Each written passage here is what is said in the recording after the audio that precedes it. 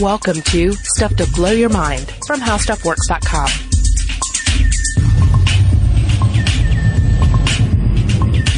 Hey, welcome to Stuff to Blow Your Mind. My name is Robert Lamb. And I'm Julie Douglas. I was just about to say, what comes to mind when I say the word Maneater? Oh, here she comes. She's a man-eater. Now, was she actually a man-eater? Was she out-of-control cannibal in that? Because that's kind of the vibe. I hear that song and I picture kind of like Miami Vice type situation where they're hunting down this woman who is on the loose and killing and eating men in kind of like a Black Widow cannibal fashion. And only two men, Hall and Oates, one mustached, can bring her down. Exactly. Detectives Hall and Oates on the case. I think it was more like she's a gold digger. She's going to run through all the men. But yeah, we could take the whole skew on it that she was a flesh-eating woman rampaging around the social circles of humans. Okay. All right. I like that interpretation. Now, for anyone who's thinking about turning off the podcast right now, let me assure you, this is primarily not an episode about cannibals. This is when we say man-eater, we're bringing to mind the jungle man-eater, the idea that there you have animals out there that may turn man-eater, or animals that are in and of themselves man-eaters. And it's a term that carries a lot of weight because as humans, we generally like to think that we are in a safe area, that we have not only reached the top of a food chain, but we have removed ourselves from the food chain entirely. We've achieved liberation from that particular structure. Yeah, we've talked about this before. Louis C.K. has a bit about how humans really take for granted the fact that we are out of the food chain. But as we read in the listener emails last week, there's one person who dared to ask the question, could you have a sudden bloodlust when it comes to humans? Could you get a taste of it and want more? Yeah, and to what extent is that just sort of human self-obsession, to think that we're so tasty, like we're an off-the-menu item. And we are so delicious that if a tiger or a lion or a chimpanzee or any kind of creature that dabbles in meat eating at all were to get a taste of us, then there's no way they could go back. They would just have to be man meat all the time. Cut it up for me, put it on my plate. That's all I'm going to eat until you take me down in a hail of bullets. Wow, so you're saying, could there be some sort of sea change that all of a sudden put us on the menu? In other words, these animals wouldn't go into their restaurant and have some sort of code word in order to bring this delicacy of humans about.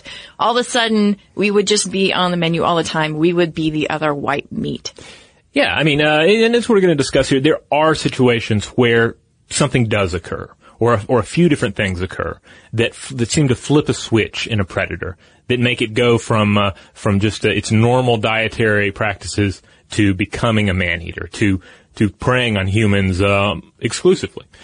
But to what extent is it a thing? To what extent is it us overreacting? Because man-eating is it's such a loaded idea because it just digs into our primal fears and into this situation of prey and predator that we again largely like to think that we have achieved liberation from, that we're able to distance ourselves from predators, we're able to protect ourselves, and we're generally really smart prey. We're generally not a good prey animal. Mostly. But genuinely speaking, we're an intelligent, large creature that's not worth the effort of hunting.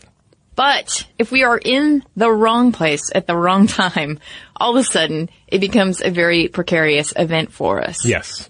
So we should probably kick off by talking about shameless man-eaters. And I think that the best example of shameless man-eaters are the Nile crocodiles. Crocodile! Yes. Now These guys, if we had like a ring here in the right corner, you'd have a Nile crocodile weighing in at sometimes as large as 1,600 pounds and 20 feet long. Now, for everybody that resides outside of the United States, I'm talking about 730 kilograms and 6 meters long. Yeah, and these, and basically sub-Saharan Africa is just lousy with these things. They're everywhere. And, and they are indiscriminate in their diet. So there's not a situation of, that crocodile, that Nile crocodile went man-eater. It developed a taste for human blood. No, the crocodile is game for whatever it can get its jaws around.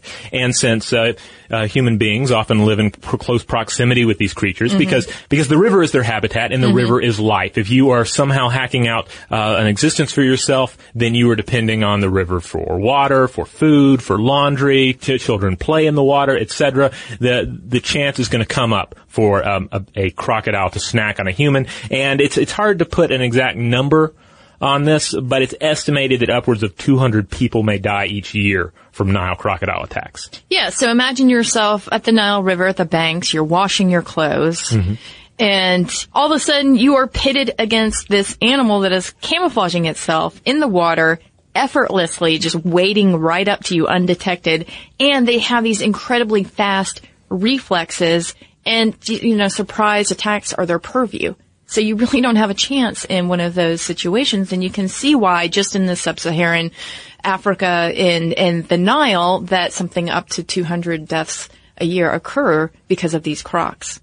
Now, could humans and crocodiles ever live in harmony? I mean, this is not an animal that it is just overflowing with intelligence and social adaptability with non-crocodile species. Yeah, actually, if you look at the case of one place in Western Africa, it's called Bazul, where 100 Nile crocs reside, along with humans, in what I would say is relative harmony.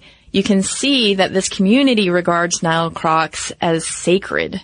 And they think of these crocs as having a link to survival and welfare in the seasons, right? Okay. So they routinely sacrifice chickens to these crocodiles. So in a way, it's a kind of a domestication, right? Because they're giving them an animal. And they're keeping them fat enough and full enough that they're not going to be tempted as often by that human snack that's washing its clothes in the water. Yeah, and this has been going on since the 14th century. So in some cases, as we'll discuss later on with other animals, there's this possibility that not only this act going on is sort of routinizing it for the crocs, but maybe it's a learned behavior through generations of these crocs. Because what instantly ticks off in my mind when I think about that is I think about alligators here in the United States. And what do they always tell you about alligators? Do not feed the alligators. Because with other wild animals, you start feeding them, they start associating a human presence with food, which is generally not a good idea. Because again, one of the reasons that humans are so good at largely avoiding consumption by a predator is that we keep our distance from them. We know not to go and mess with the bears, and the bears, by and large, don't want to mess with the humans. But when you start confusing the equation by having a gift of sacrificed chicken or a delicious garbage can involved, then it starts bringing these two species closer and closer. Yeah. And they're both very dangerous species in their own way. So when they meet, it might not be pretty.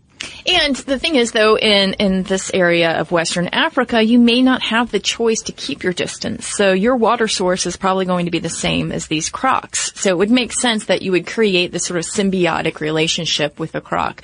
Now, I don't suggest that everybody here in the United States go out and start doing that, because, by and large, we have the ability to keep our distance. But yeah, this is what you see when two species are cohabitating in this space on a very intimate terms. All right. Now, when it comes to killing and eating humans, there is one type of human that is clearly the best snack, the best meal, and that is the child. Children are, of course, smaller humans. They are largely stupider humans when it comes to surviving on their own in a dangerous environment. They don't have as much experience. Yeah, they don't have as much experience. They're not going to really be able to punch a bear in the nose.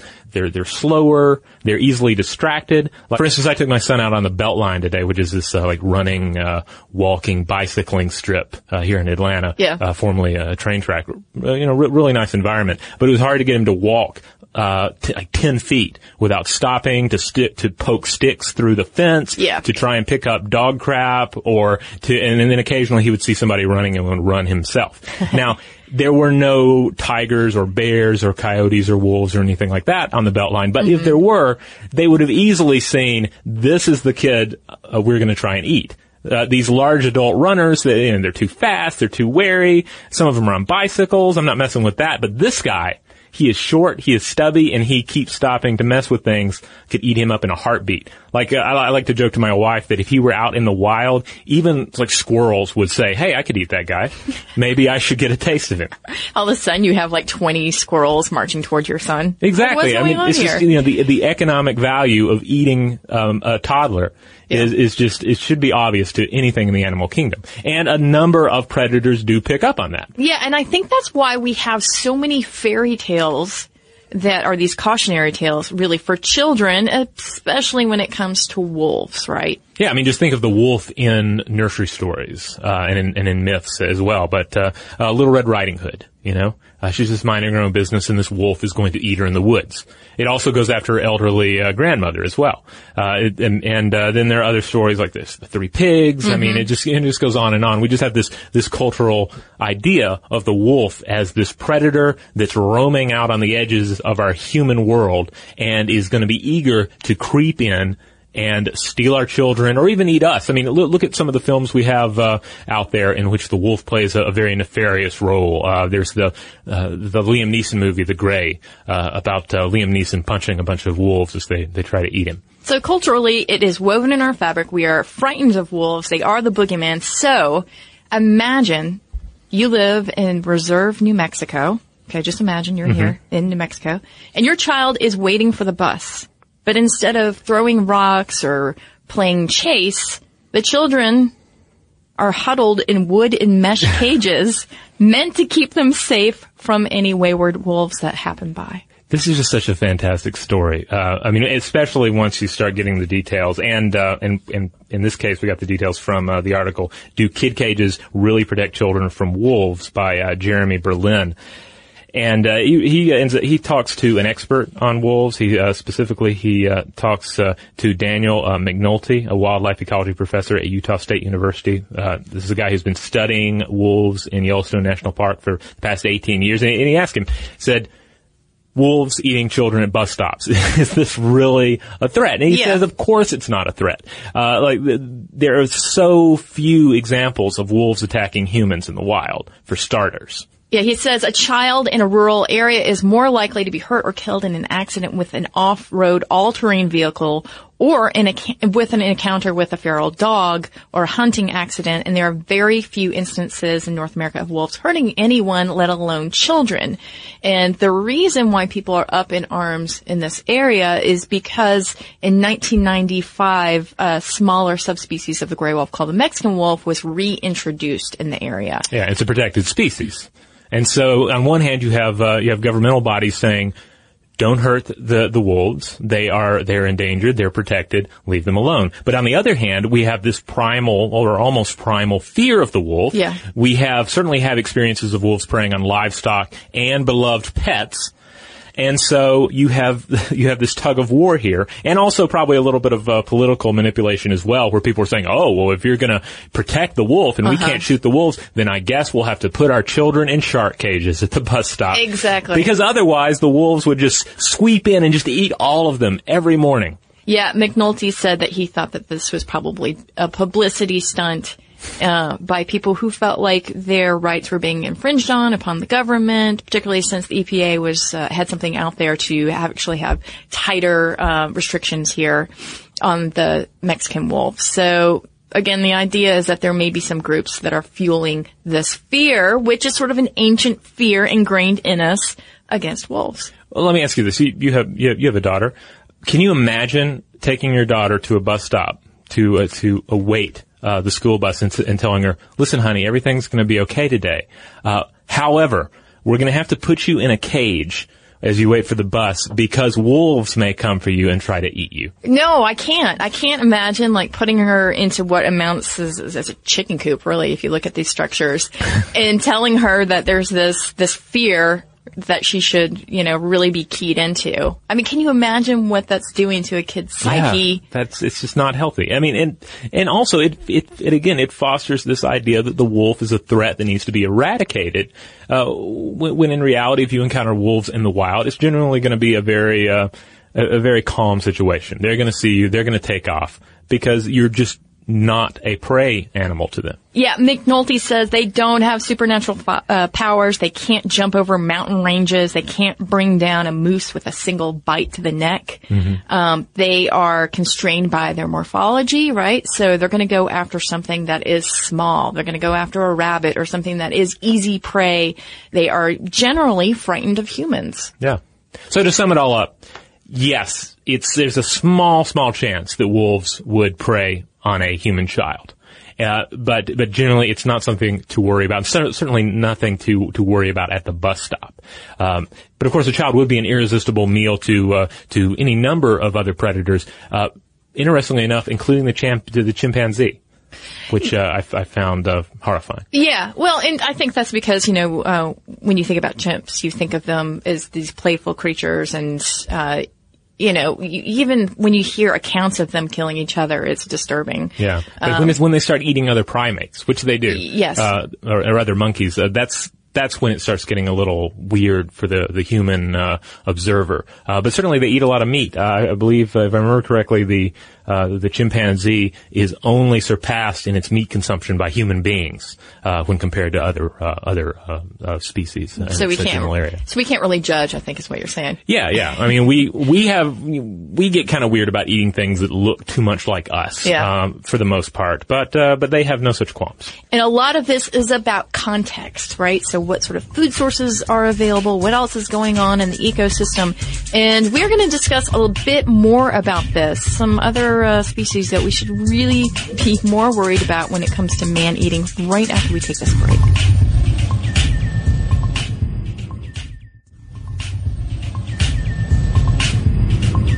All right, we are back.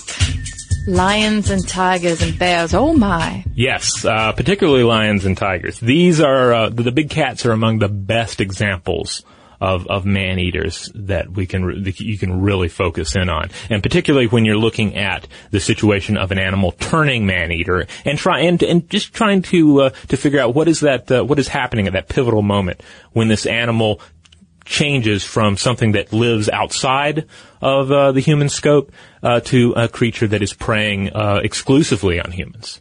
Yeah, and before we talk about some of the circumstances that would drive man-eating in lions, let's just discuss really quickly that the population of African lions is in decline, while the human population, of course, is on the rise. You have to factor in the loss of habitat and human encroachment, and then you begin to see this picture emerging of how humans and lions are meeting far more than they ever did in history, and of course attacks are on the rise. Yeah, now there's some very key examples of man-eating lions throughout history, and all of this certainly stokes the fires of our fear and our fascination with the idea of the man-eating lion. But particularly the 1898 situation involving two lions named Ghost and Darkness. They unleashed this harrowing string of attacks on Ugandan railroad workers. If you look at the older accounts of the Tsavo lions, they were saying that the lions slew something like 135 African and Indian railroad laborers, sometimes dragging them from their tents while they slept. And it all ends up escalating, and hunters having to go out in search of them. If you've ever seen the movie The Ghost in the Darkness, that is a fictionalized account of this situation. But here's the thing: these lions are currently on view underneath the St. Louis Gateway Arch. If you go to the Gateway Arch and you go into the museum underneath it, you will see these lions, and they are surprisingly small. You see them, and if you hear the story, you expect just giant lions that are just dripping with human blood, and they're a lot smaller specimens in real life. So are these vampire lions that are existing through the centuries? No. These are the actual lions that were killed and stuffed and wound up in St. Louis. Okay. And it turns out, by the way, that these lions actually took the lives of 35 people, not 100 plus people. 35 still is nothing to sneeze at. Now, this isn't the only story. There are various other accounts, and I could go into listing each of them account by account, but they all basically amount to the same thing. Suddenly, a lion or even a group of lions begin preying on humans, and then they don't stop until those lions are themselves put down. There are a number of reasons for why this happens. One of the reasons is it could be passed down behavior. Yes. And there's a study of the Tsavo lions, actually, from the Chicago's Field Museum that discovered that generations of the same pride exhibited similar human eating tendencies. So the same pride had a higher incidence of man-eating. So that's one idea here. But, of course, there's lots of different competing circumstances and reasons. Right. I mean, one of the big ones is altered habitat-induced prey switching. Now, this is a situation that should make a lot of sense, especially in light of the reality of growing human populations and at times shrinking prey populations in an area. What ends up happening is you have a lions, and they've lived in this area for generations and generations and generations. They've always preyed exclusively on this particular population of animals, and suddenly that prey population is affected by this human presence. Suddenly there's less for them to eat. What are they supposed to do? They're going to do whatever they have to do to survive there, so they end up switching their prey preference. They realize they can't, get this traditional, deer-like, gazelle-like animal or whatever that they prey on. What are they going to turn to? Well, here are all these humans in their area. So they end up making the switch. And there may be additional things that end up affecting that switch. For instance, what happens then if lions, these same lions who are trying to figure out what they're going to eat, what kind of prey they're going to consist on, what happens when they come across the body of a dead human? Or even, a desiccated grave of some kind. And they end up trying the human flesh. It's just another, argument in their favor of, oh, well, these creatures seem to be, as delicious as anything else I could eat. And then they seem to be everywhere. And then you end up with the eventual situation where they actually prey on a human. And in that, they may learn, oh, well, they're not that difficult to kill either.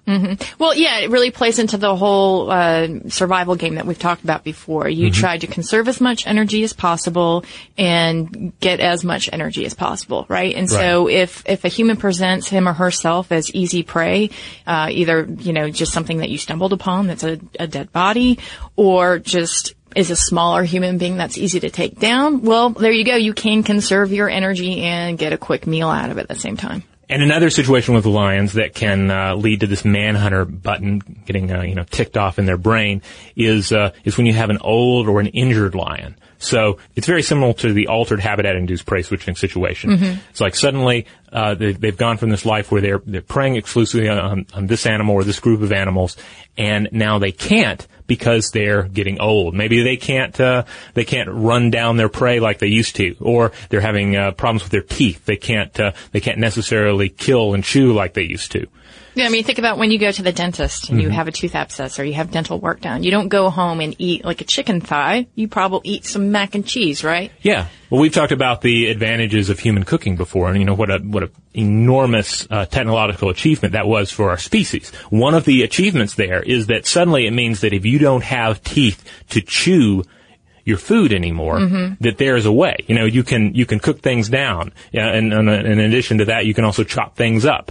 And in doing so, bad teeth is not a death sentence anymore. Yeah, and so if you think about humans versus, say, zebras, then all of a sudden humans on the menu look a lot more like mac and cheese to an animal with really bad teeth. We don't have tough hides to tear through. Right. So, that's another idea of where you have a circumstance where humans might be the better choice here, the other white meat. But of course, there is not one overriding theory here about why lions in particular go after humans from time to time.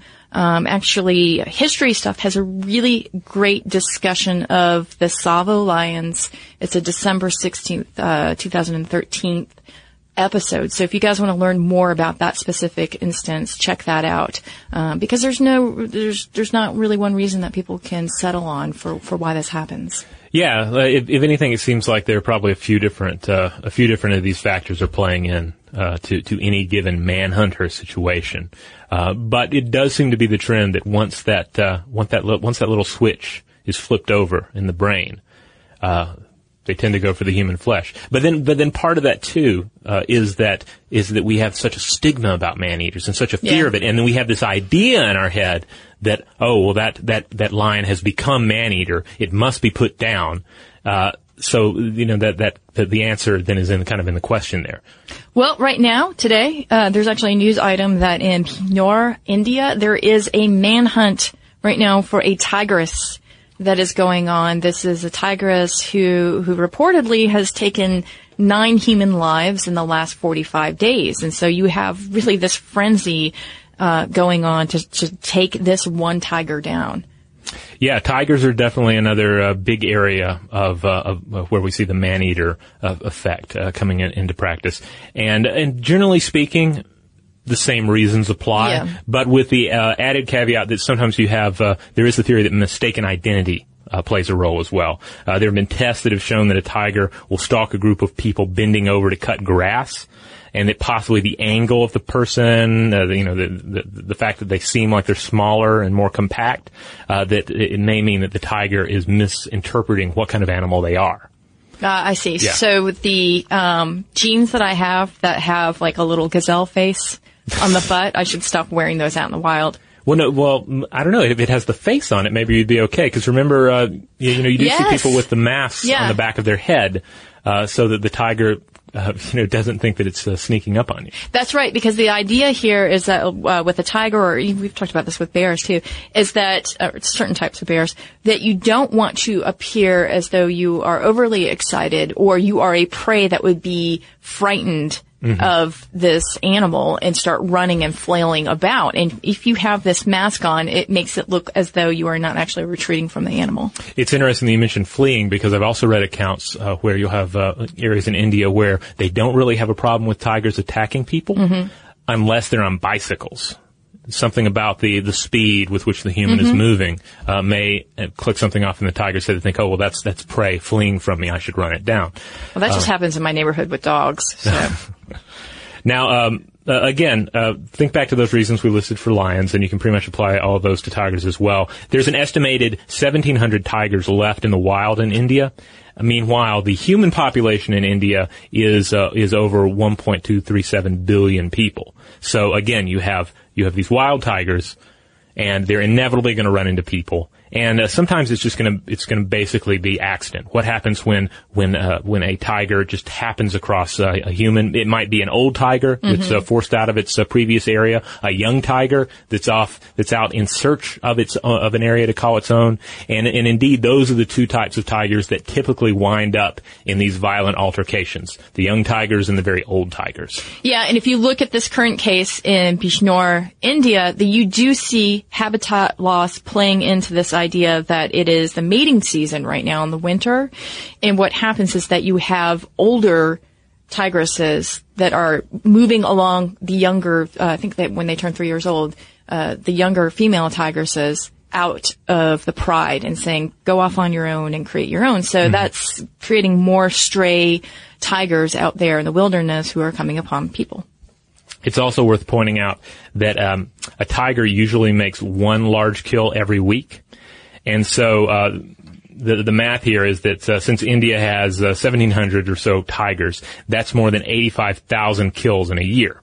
But we're not experiencing anywhere near that number of deaths among humans at the hands of tigers. Less than 85 people are killed or injured accidentally or otherwise in a year by tigers in India. So many more times that die from snake bites, rabies, you name it. But again, the idea of a predator preying on humans, it's an idea that just resonates so strongly with us and just drives the fear. I mean, we just mentioned this story out of India, and there are many cases, some of our listeners are going to be more tied in to news out of India than other listeners. But I imagine for a lot of people, like, that's going to be the only news you hear out of India this week, is that there's a man-eating tiger on the loose. I mean, that's how far it resonates, because that is scary and sort of boggles your imagination and makes your mind run wild no matter where you are in the world. No, of course that would seize your imagination, and you would stay indoors. In terms of the United States, the real problem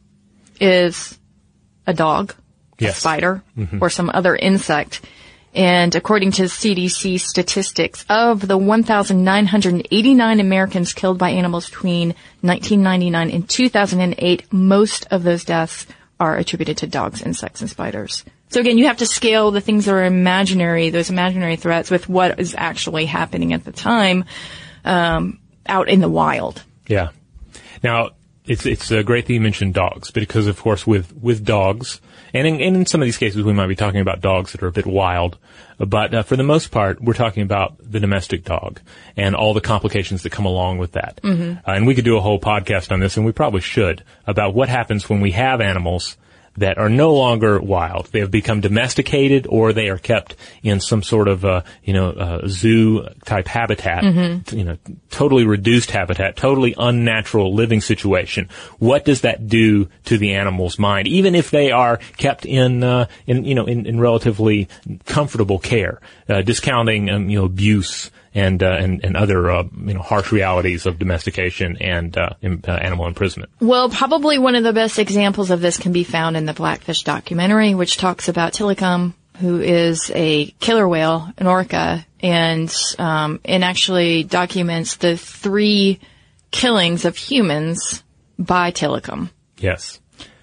And it's very important to note here that there has never been a confirmed case of an orca killing a human in the wild. You've had situations where sailors have fallen directly into the orca pods, and they've emerged without any harm. So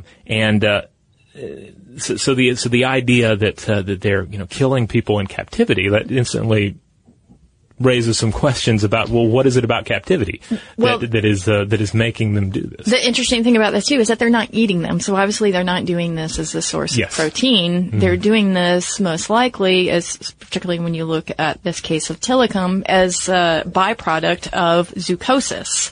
And if you look at Tilikum, he was an orca that was separated from his mother at a young age and then shipped off to Sealand in British Columbia to perform for audiences, where he was kept in what amounted to a lightless, floating 20 by 28 foot shed. And a shed that, again, had no light coming in. And we're talking about being kept in that shed for upwards of 14 hours overnight.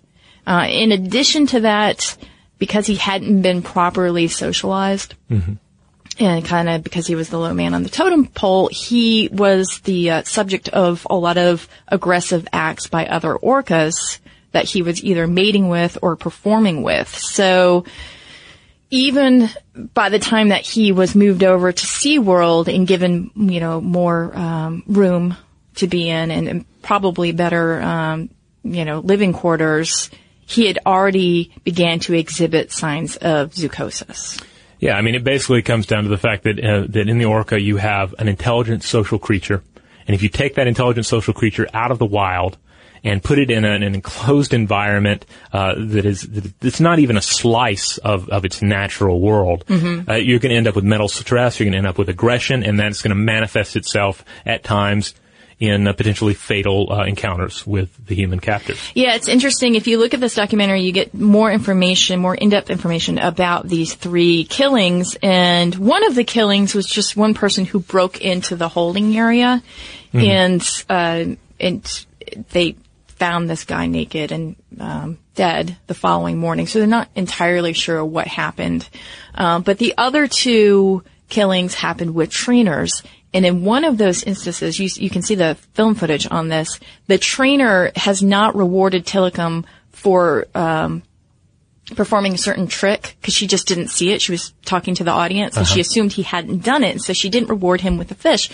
So the idea is that might have set off her eventual death with him pulling her under, sort of retribution for not realizing that, he had done the trick. And when you think about zoochosis and you think about animals having this sort of psychosis and having that level of sensitivity, then that's their life. Those fish are their life. And that becomes maybe a matter of life or death to that orca. I mean, we don't know, obviously, and I don't mean to anthropomorphize here, but you can begin to see how something like this happens. Well, I mean, anyone who's a dog owner out there knows, what do you tell a child about the dog? No matter how friendly the dog is, you don't touch the dog while it's eating. I mean, because no matter how domesticated the species, there is that basic principle of life. Food is the most important thing, along with mating and reproduction. There's a very genetic mission, at heart of every creature. And if you interfere with that, you potentially, set off a string of events. Yeah, it's very true. Now, let's just kind of shift a couple of degrees here, actually a lot of degrees, and talk about humans. And we're not going to go super into cannibalism here, but we're going to talk about this idea about whether or not humans could actually get a taste for human blood. Yeah, we mentioned at the beginning that there's a certain, I get the sense that with the Maneater idea that there is this notion that, humans are off the menu items and therefore we're the most delicious, and that if anything were to get a taste of us, then how could they resist eating us all the time?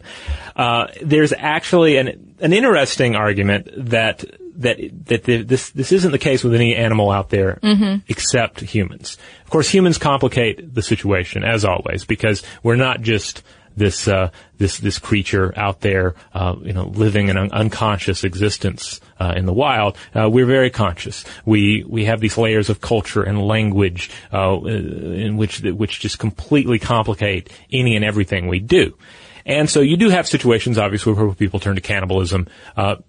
A lot of the time, it's just for simple economic reasons, just like the rest of the world. A situation where an act of cannibalism means survival in a bad situation. But then you have situations where people turn to cannibalism due to, for lack of a better word, insane reasons. Yeah, in 2012, there were a spate of crimes that involved face biting, dismemberment, and cannibalism.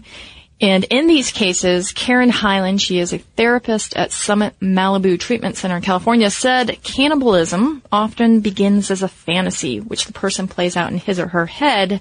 But when that person gets a taste for real, she says, like the real actual meat of the human, she says, quote, the pleasure center of the brain becomes activated and large amounts of dopamine are released, similar to what happens when someone ingests a drug like cocaine. I gotta say, right now, my eyebrow is dubiously raised. Yeah, it's, again, I feel like it's important to again realize that with humans, everything is complicated, because humans can have fantasies about doing something that they've built up in their mind for, a decade or more. They can just be totally enraptured by the idea of doing something. Humans, unlike, most of the animal world, we have taboos. We have things that exist outside of what is accepted by our culture. And those things can become, attractive to varying degrees. So you gotta take that into account. And then, if you're going to eat human flesh, at its very basis, you're ingesting something. And if you ingest food, if you ingest, beef jerky or, the face of somebody that you, attacked on the freeway, there is going to be a biological response to that. You are ingesting, vitamins. Your body is going to react. You're going to feel a certain amount of pleasure upon eating. I mean, that's just biology. And so you add that in with all these complicated layers of fantasy and taboo and sexual desire, and you're going to get some weird results. Well, so she's not calling out the habit loop, as we had touched on with Charles Duhigg's research about how to make a habit, right? Right. But she is touching on one of the things that makes a habit, and that's the release of dopamine, right? And so that's the reason why our brain says, I want to do it again. But I just can't conceive of doing that one time and all of a sudden you have this really robust neural pathway that's demanding human flesh. I think that for me is the leap in logic that's a bit difficult. Everything else I sort of understand. I just don't know that one time would be enough.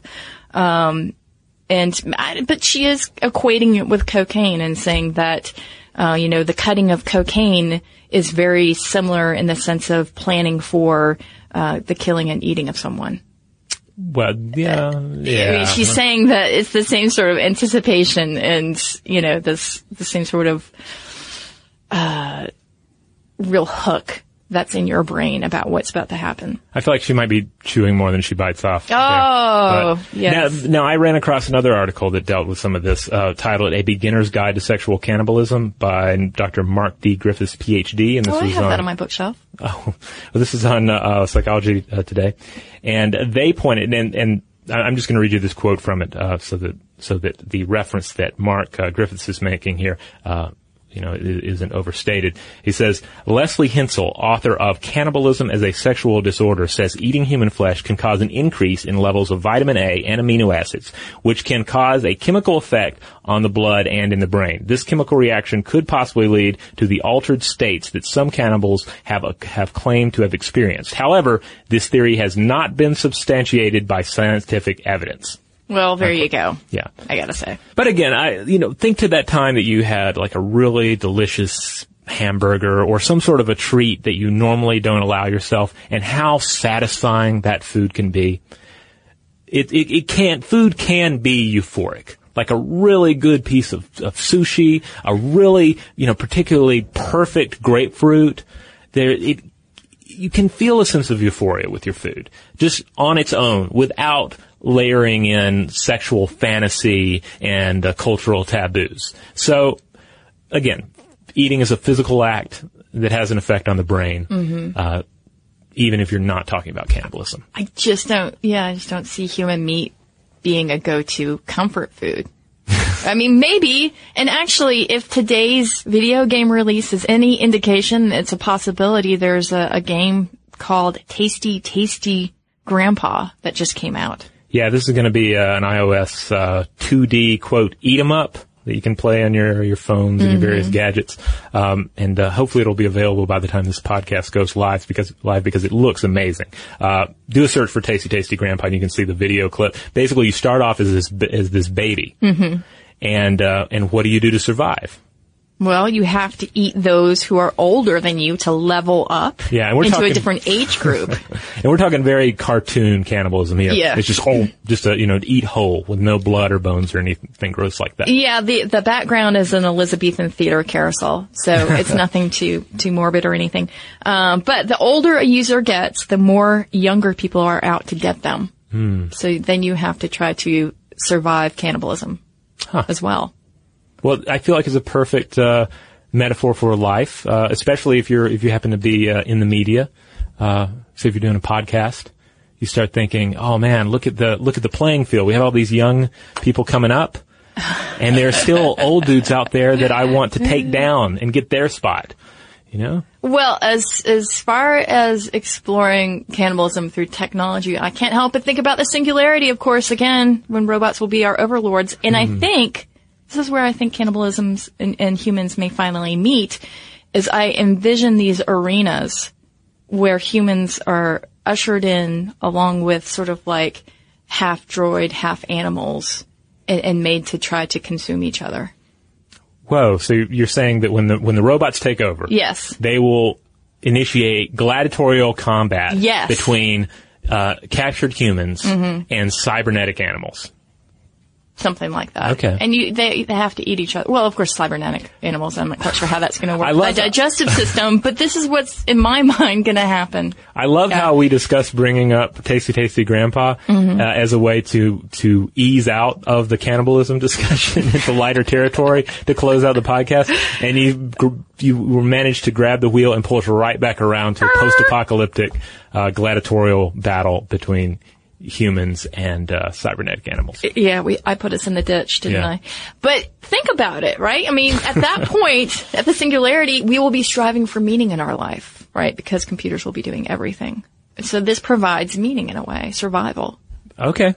I mean, I'm not advocating that this should happen. You've put the idea out there into the internet, which is kind of the mind of our future machine masters. So when and if it does happen, I feel like future generations can look back to Julie Douglas and say she's the one who told the robots that this is what would help us out in the end. Oh my gosh, you're saying that when in the future I am staring into the eyes and the jaws of a woolly mammoth hybrid jaguar and meeting my death, that I should thank my past self. Yeah, you have chosen the form of the destructor. Putting that into the stream of robot consciousness. Okay, fair enough. So there you go, man-eaters, the idea of the man-eater, the reality of the man-eater, what may tip the scale in some cases for an animal and make it go after human prey, either just a little bit or exclusively. Yeah, a couple things for you guys to percolate on. And if you want to find out more information, more stuff that we're putting out there in the universe and given to the robots, you can check out a little website we have. Yes, stufftoblowyourmind.com. That is the mothership. You will find all of our podcast episodes there, and I mean all of them, because you will find an incomplete catalog of our episodes on iTunes and on SoundCloud and other places. Those are great places to check us out, but if you want everything, you have to come to our website. That's just how it is. Hey, you can also check out our blog posts there, our videos, links out to our various social media accounts. That includes, for instance, our Facebook feed, our Twitter feed, our Tumblr feed, Google+. But check it out. There's one in particular that you follow. We are probably doing something on it as well. At this very moment. At this very moment. Yeah. And you can also send us your thoughts via email. And you can do that at blowthemind@discovery.com. For more on this and thousands of other topics, visit howstuffworks.com.